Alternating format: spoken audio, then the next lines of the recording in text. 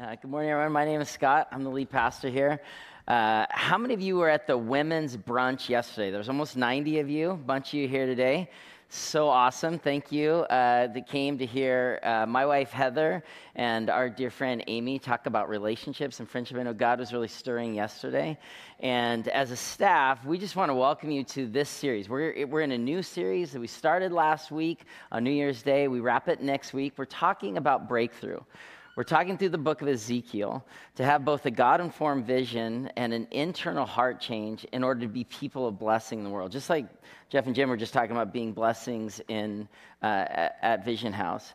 Today we're going to be centered into this idea that comes from Ezekiel that I'll be reading through our message time, that every one of us is meant to, we've been created to, inhabit the very breath of God. The ruah, or in Greek, the pneuma, like God's breath in us. God wants to bring our dry bones to life, wants to bring our hearts into a beating, fleshy, vibrant experience where we're loving God and loving others. It's why we were made. So today, as we talk about breakthrough, and as we examine what Ezekiel, the book, has to say about bringing, dry, dusty, old bones and dry hearts to life, the purpose of it is for you to experience God this morning, to have a taste of the divine and come away from this worship experience feeling more connected to God's heart for you. When you came in, you got a bulletin, you got a note card, and you got a pen. And so if you didn't get a note card and a pen, I'm going to pray in just a moment. Feel free to sneak out. You're going to want a note card and pen because we're going to do an activity together at the end of the service. The point of this series is to move as God's people together and be participating together. So if you didn't get a note card and pen, I'm going to pray. You're going to sneak out, and we have those available in the back, and we'll dive in here. So let's pray. Jesus, thank you so much for your church. We thank you for this series called Breakthrough. God, we pray as your people that we would experience you right now, God, that we live in a time and an age where we could feel increasingly cut off from your hope and your glory and your purpose and your identity in us.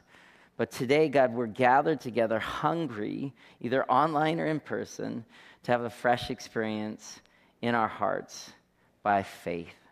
So Jesus, would you be present and honored and moving in us, your people? And all God's people said, amen. Amen. Our message is entitled, New Hearts Needed. New Hearts Needed. We're going to be diving into Ezekiel, a couple places. I'll read it in just a moment. New Hearts Needed. Because when our hearts stop, the game stops.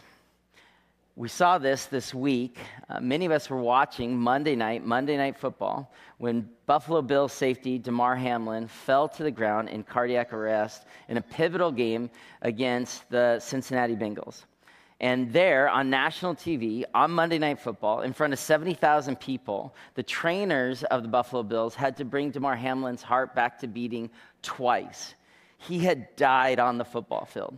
This hadn't happened in the NFL until the early 1970s, but that was pre-national TV and whatever, so it felt unprecedented. I know we're tired of that word, but truly, this was unbelievable.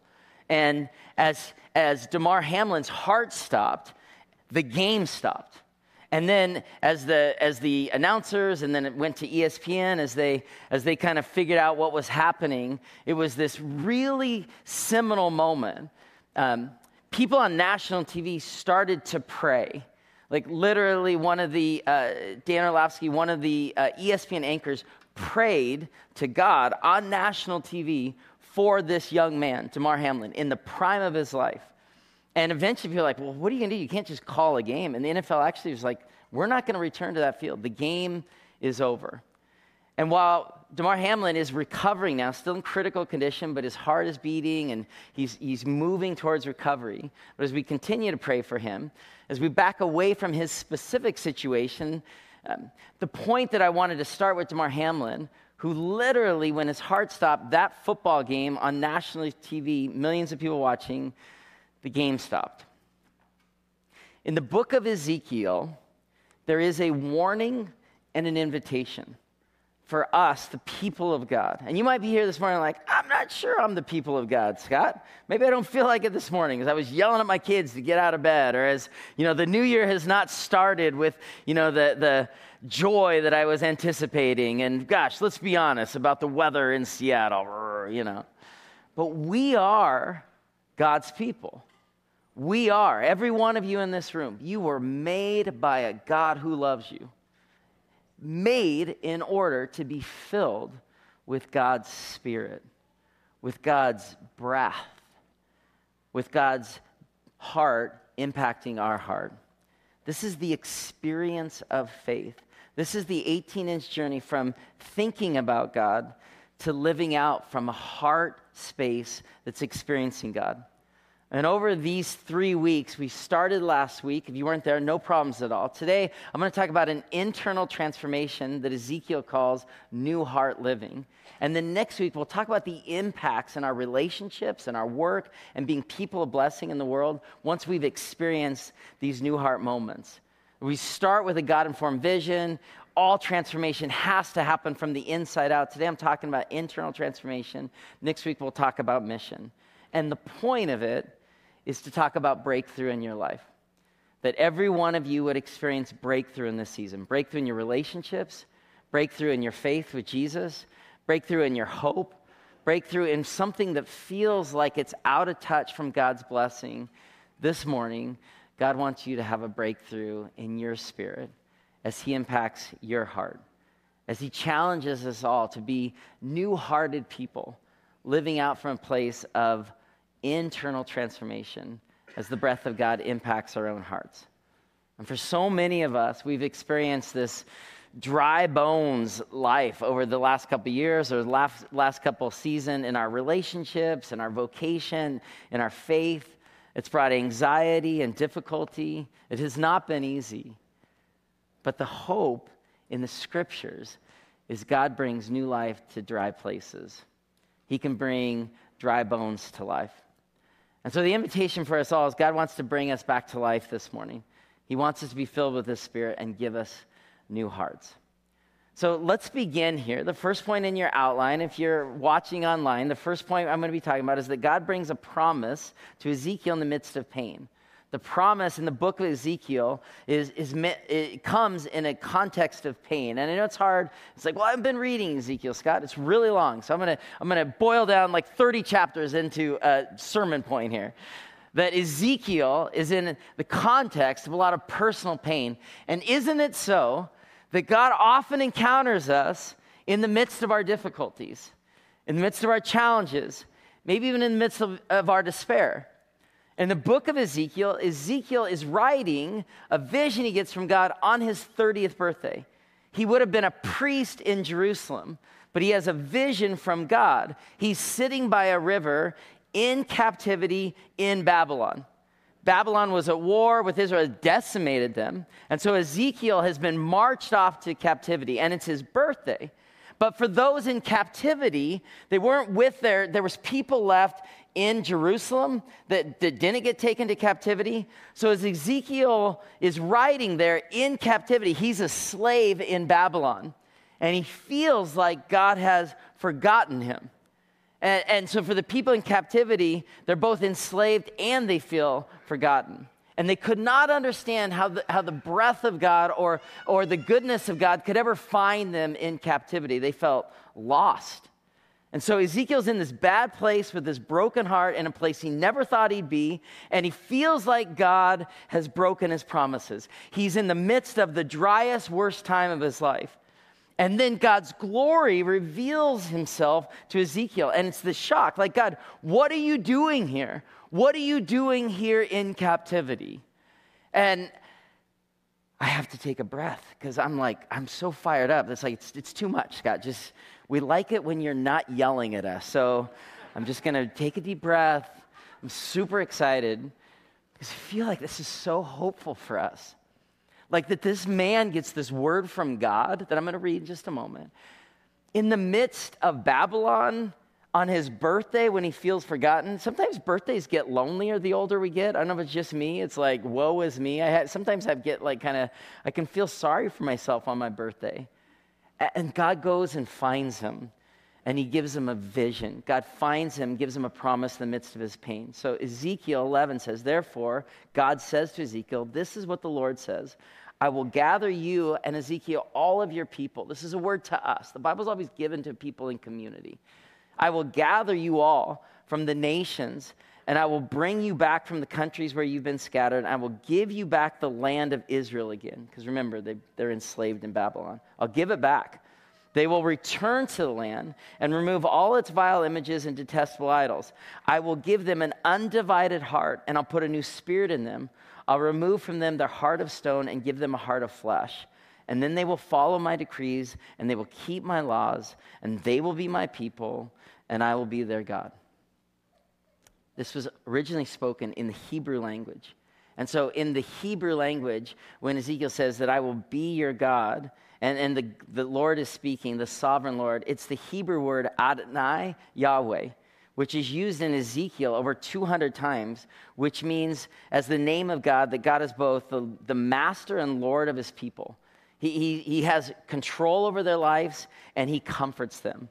And God says, I will gather you from the place you've been sent, and I will give you the land. That's an extraordinary promise to people who are enslaved without land. And there's this promise that's like, if you're faithful, a gift is coming bigger than any that you can imagine. In the midst of his captivity in a foreign place, God says, I want to give you some gifts. I will give you the land. I will give you and your country people an undivided heart. There will be unity among you. Doesn't that sound beautiful? I will put a new spirit in you all. And the Spirit of God is the unity that is the only force that could bring us together. And I will remove the hearts of stone and give you a heart of flesh. I want you to see the movement there. God's like, I'm going to give you this gift, like for the nations, and I'm going to give you land, and I'm going to give you unity, and so your relationships can be restored, and I'm going to give you purpose, and I'm going to give you freedom. I'm going to give you everything. You'll be my people. I'll give you it all. I'll give you everything. But it's got to start from the inside out. You got to have a heart change. Before I can give you the land and give you the unity and give you the vision and give you the purpose, I want to give you your heart back. And as people, like, this is where we can start to hear our story starts to be mixed in. Like, we want that kind of freedom. We want that kind of restoration. We want that kind of deliverance from broken relationships or anxious thoughts. We want and need that kind of hope. And it all comes when God renews and blesses our hearts. Our hearts is what Ezekiel says. I'll give you a new heart. The Hebrew word for heart is this word lev. It's used all over the Hebrew scriptures. But in the Hebrew word heart, lev, it wasn't just a body part. I'll give you a new heart. It's not just an organ. They had a broader understanding of the heart than we do in a modern context. They thought of the heart as the center point of their emotions and well-being. Keep in mind, the Shema was something that the Israeli people, the Jewish people, they would say, you shall love the Lord with all your heart. And they would say this as people every day because they knew that as our hearts go, our lives follow. And so that Ezekiel says, I want to give you a new heart. It's like, I want to renew you. I want to bring you to life in your inner parts. I want to renew your mind and your will and your emotions. And it all comes from this place of letting me renew your hearts. For the Hebrew people, that all of their being and identity flowed out of this heart space. And the Bible mentions the heart almost 1,000 times. It's so central to all the scriptures. And the essence is simply this: that God wants us to move to people experiencing relationship all through the beating of our hearts. The Bible is clear. Guard your heart. Proverbs 4, above all else, guard your heart.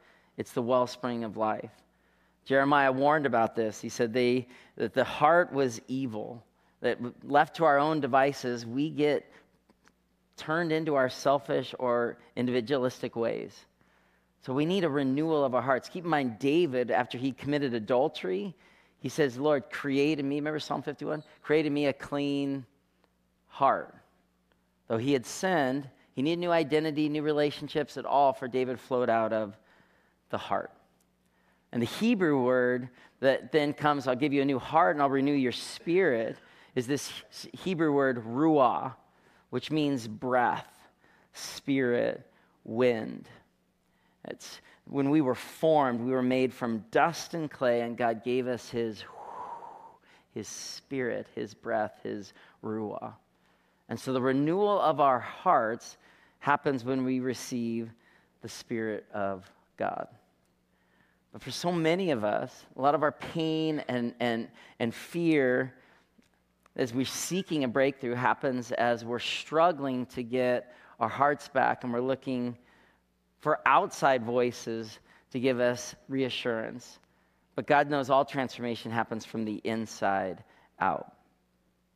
I love American history. One of my favorite pieces from American history I'll use to talk about this inside-out transformation is the story of Meriwether Lewis and William Clark, the Lewis and Clark expedition, a 4,000-mile journey from St. Louis to the Pacific. And in Meriwether Lewis's journal, dated 18th of August, 1805, from Camp Fortunate, he writes about feeling like a failure in the midst of this great journey.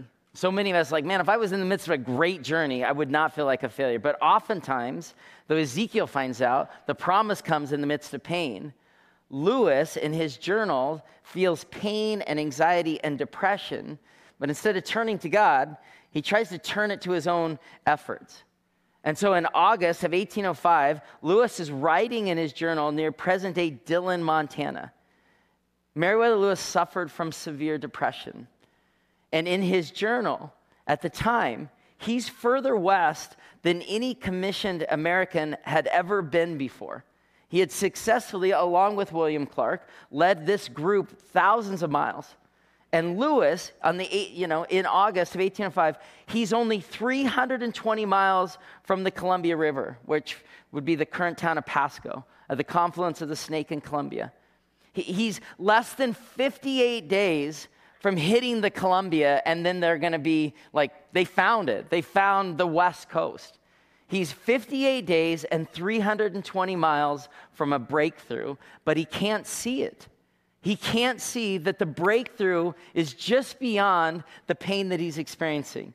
And so he writes in his journal in August 1805, Lewis does, "This day I completed my 30-year birthday." Same as Ezekiel. Isn't that bizarre? But unlike Ezekiel looking to God and having an experience with the Holy Spirit, Lewis turns in on his despair and his own efforts. He says, "I completed my 31st year and conceived that I had in all human probability now exist about half the period which I'm to remain in this world. I reflected that I had done but little indeed, to further the happiness of the human race or to advance the information of the succeeding generation. I viewed with regret the many hours I've spent in indolence, and now I feel the want of that information of those hours would have given me had they been judiciously expended. But since they're past and I cannot, I dash from me the gloomy thoughts and resolved in future to redouble my efforts and at least endeavor to promote the objects of human existence and to live for humankind where I've heretofore lived for myself." He, on his 30th birthday, is further west than any commissioned American had ever been. He's 320 miles from the Columbia. He's 58 days from a breakthrough, and he can't see it. And he was really sick. Lewis would end up taking his life after the journey 3 years after.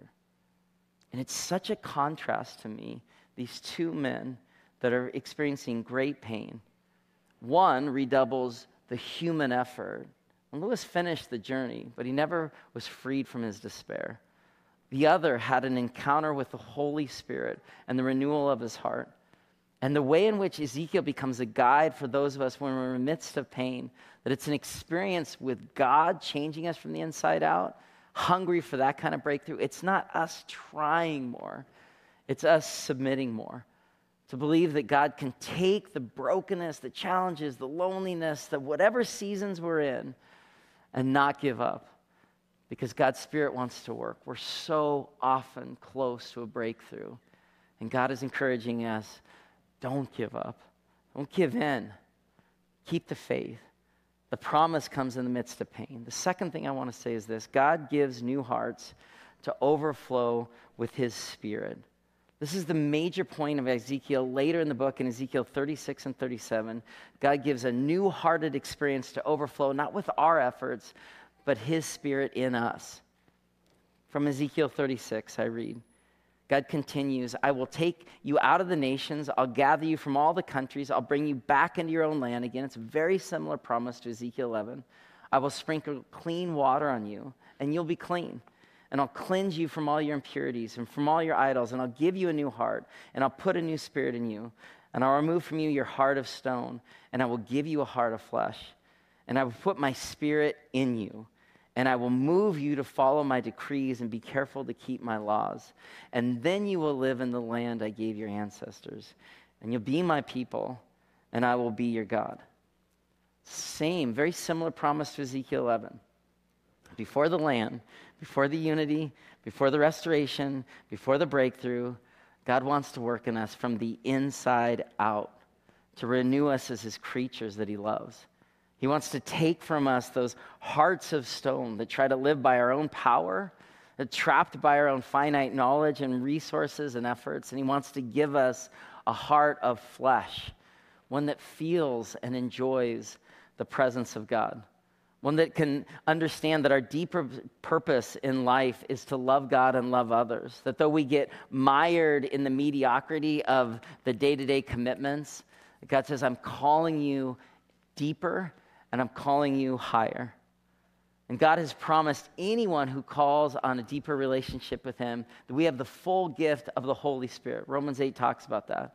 Jesus talks about being born again and that rivers of living water would flow from within us. This is new heart living. It's what Jesus was calling people to. He would heal people in their physical bodies, but he wanted to restore their spirits. He wanted to come to this earth as God incarnate to take people trying really hard by their own efforts and fill them with his Spirit, to free them, to give them a new heart, to give them new hope.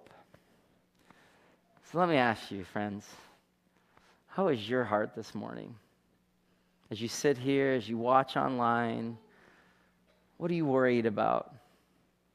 What do you think about in the middle of the night when you can't sleep?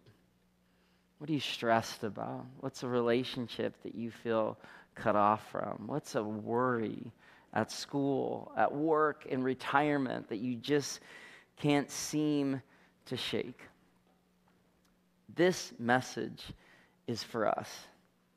Because God, I'm deeply convinced, wants us, the people of Bethany North, to have new hearts, to experience his Spirit and his breath within. And it's no amount of us trying to do good things that will give us this new heart experience. It's simply being hungry for God to encounter us and to change us. Normally, all 6 of the Bethany locations, we're all teaching the same thing, and we study together, and it's beautiful. January 22nd, we'll start a series called Love God, Love Others on 1 John. Never done 1 John before. It's great. But these 3 weeks, each of our 6 locations is just speaking real personal. And each of the Bethany locations is just doing something different. So breakthrough is for you, and it's for me, and it's for now. Because God is calling us, friends, to have a new and renewed sense of his Spirit within us. We need new hearts.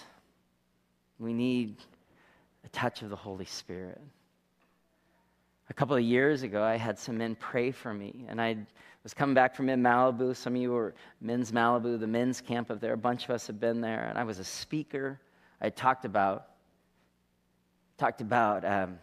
becoming a man after God's own heart. I had a lot to say about that. I literally spoke about that. Just hit me right now. That was the bulk of my content, how to be a man after God's own heart.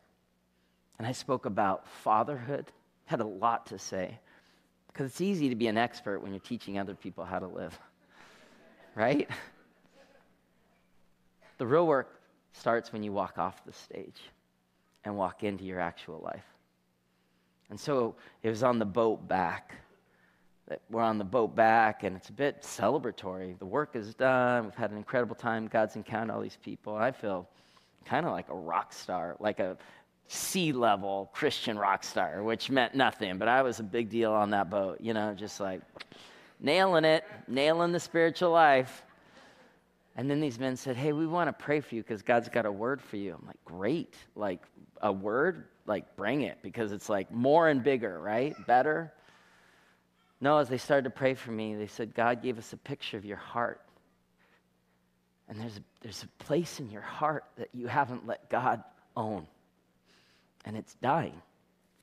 Because any part of our heart not fully surrendered to God, trying to live by our own power, it's cut off from the real force of life in this universe. And they said, Scott, God sees your heart, and it's good, but there's a piece that's dying, and he wants it all. He wants the whole thing. And that began a journey for me of really trying to submit my whole heart to God. Now, the warning here is I was already a pastor. I was already with you all doing good stuff, trying. Like, I couldn't see this piece of me that was dying. It wasn't hidden sin. It was a part of my own family of origin stuff that I was scared to trust God with. The journey continues because I can teach faith a lot easier than I can live it. So we're in this together. God wants to bring us all back to life. God wants to take the corners of our heart that have started to die because we've held pieces back. And he said, I want it all. I want it all. I see you and I love you. And I don't know what you're struggling with this morning, but God does. And he says, I want it all. And that's where we're going to end this morning. This third point in our outline is that Jesus, he gives us his spirit to bring us back to life. As we bridge Ezekiel to being New Testament Christians, I'm going to talk about Ezekiel 37 in a moment, but it's all about Jesus. Because we get something that Ezekiel didn't even understand yet. We get Jesus incarnate. We get the breath of God that Jesus, when he vacated earth to go to heaven, he breathed on his people. He wanted them to have not his hands to heal people. He wanted them to have his breath and new hearts. So for Ezekiel, he's gotten this promise of God, like, I'm going to give you a new heart. I'm going to give you a new heart. And then this brilliant thing happens in Ezekiel 37. And so the hand of the Lord was on me, and he brought me, Ezekiel, out by the Spirit of the Lord, and he set me in the middle of a valley, and it was full of bones. He led me back and forth among them, and I saw a great many bones on the floor of the valley, the bones that were dry. And he asked me, Son of man, Ezekiel, can these bones live? And I said, Lord, you alone know. And then he said, prophesy to these bones and say to them, dry bones, hear the word of the Lord. This is what the Lord says to these bones. I will make breath enter you, and you'll come to life. And I will attach tendons to you and make flesh come upon you and cover you with skin. I'll put breath in you, ruah, and you will come to life. And then you'll know that I'm the Lord. So I prophesied as I was commanded. And as I was prophesying, which just means speaking the words of God and praying in the Spirit, there was a noise, a rattling sound, and the bones came together. And you can almost imagine it, can't you? Bone to bone. And I looked, and tendons and flesh appeared on them, and skin covered them, but there was no breath in them. And then he said the most important thing. Prophesy, man. Prophesy to the breath. Prophesy, Son of Man, and say to it, this is what the Lord says. Come, breath from the four winds, and breathe into these slain that they may live. And so I prophesied, and I commanded me, and the breath entered them, and they came to life, and they stood up, a vast army. It's the most beautiful, one of the most beautiful pictures from Scripture. The bones had no life. The bones had no breath. They needed God's breath in them. And I was reading this book on the Holy Spirit by Max Lucado recently, and Lucado says this, apart from the Spirit, we may have bones, flesh, scalps, teeth, but we have no life. He and He alone is the giver of life. Lest we miss the message, God delivers the punchline, I will put my Spirit in you, and you shall live. And I will place on you in your own land, and you'll know I'm the Lord. And then he continues, it's not God's will that you lead a lifeless life. He will breathe on dry bones. Dry marriage, he can live in it. Dead in career, the Spirit can breathe on it. scattered remnants of yesterday's dreams, the Spirit of God can reassemble and rekindle them. It has everything to do with your willingness to invite the Spirit into the dry and dead patches of your world. The Spirit wants to fill us, friends. He wants to bring dry bones to life. The Hebrew word again for spirit is ruah, and in the Greek it's this other word, pneuma, that means new force, new life. The new heart promise takes place when the Spirit comes. When the Spirit comes and fills dry bones to life. And that's what Jesus did. That Jesus, on the day of his resurrection, he comes into the places of fear and brokenness and gathers his disciples, and then he gives them his breath, his pneuma, his new life, his new heart living, his new spirit. I've never seen it before, the way in which in the scriptures it's Mary who discovers the empty tomb in the Gospel of Mark. And she comes back, and it's dawn on Sunday. It's why we worship Jesus on Sunday, Easter morning. But then when Jesus comes into the room and breathes on his disciples, it's evening. It's evening. They've wasted all day in a closed room in places of fear. All day long. The scripture says on the evening of that first day of the week, in the morning, Mary sees the empty tomb. It's Easter. Jesus is alive. They don't need to be scared anymore. Oh, they don't understand. God's doing a new thing. But on the evening of that same day, while the disciples were together, the doors were locked for fear of the Jewish leaders, and Jesus came and stood among them. Like, what were they doing all day? The same thing I do all day. The same thing I know. Like, you don't need to be scared anymore. You need to live by the new heart. You need to live out from those values. You need to have confidence. But it's like we waste all day in closed rooms saying, but how? And so Jesus comes. Jesus says, peace be with you. As the Father has sent me, I'm sending you. And with that, he breathed on them. It's so beautiful and weird and lovely. In Genesis, we were created to have God's breath in our lungs. And when Jesus spent his last days, the last thing he wanted his men and women who followed him to have is not more ideas, it's more breath. To bring their hearts to life, to put their places of fear to rest, to believe that he was more powerful than any situations they faced. We have this gift. We have this friend. We have these dry bones. We have this opportunity to turn to God and say, give me a new touch of your Spirit. Bring something that's dead, bring it to life. All we need to do, friends, is say, I'm thirsty. I'm hungry. I'm tired. I'm exhausted. I'm done. I'm worn out with Christianity and your church and playing religion. I need your breath, God. I need something new. And that's you. I just want to say you're welcome here. We're so glad you're here.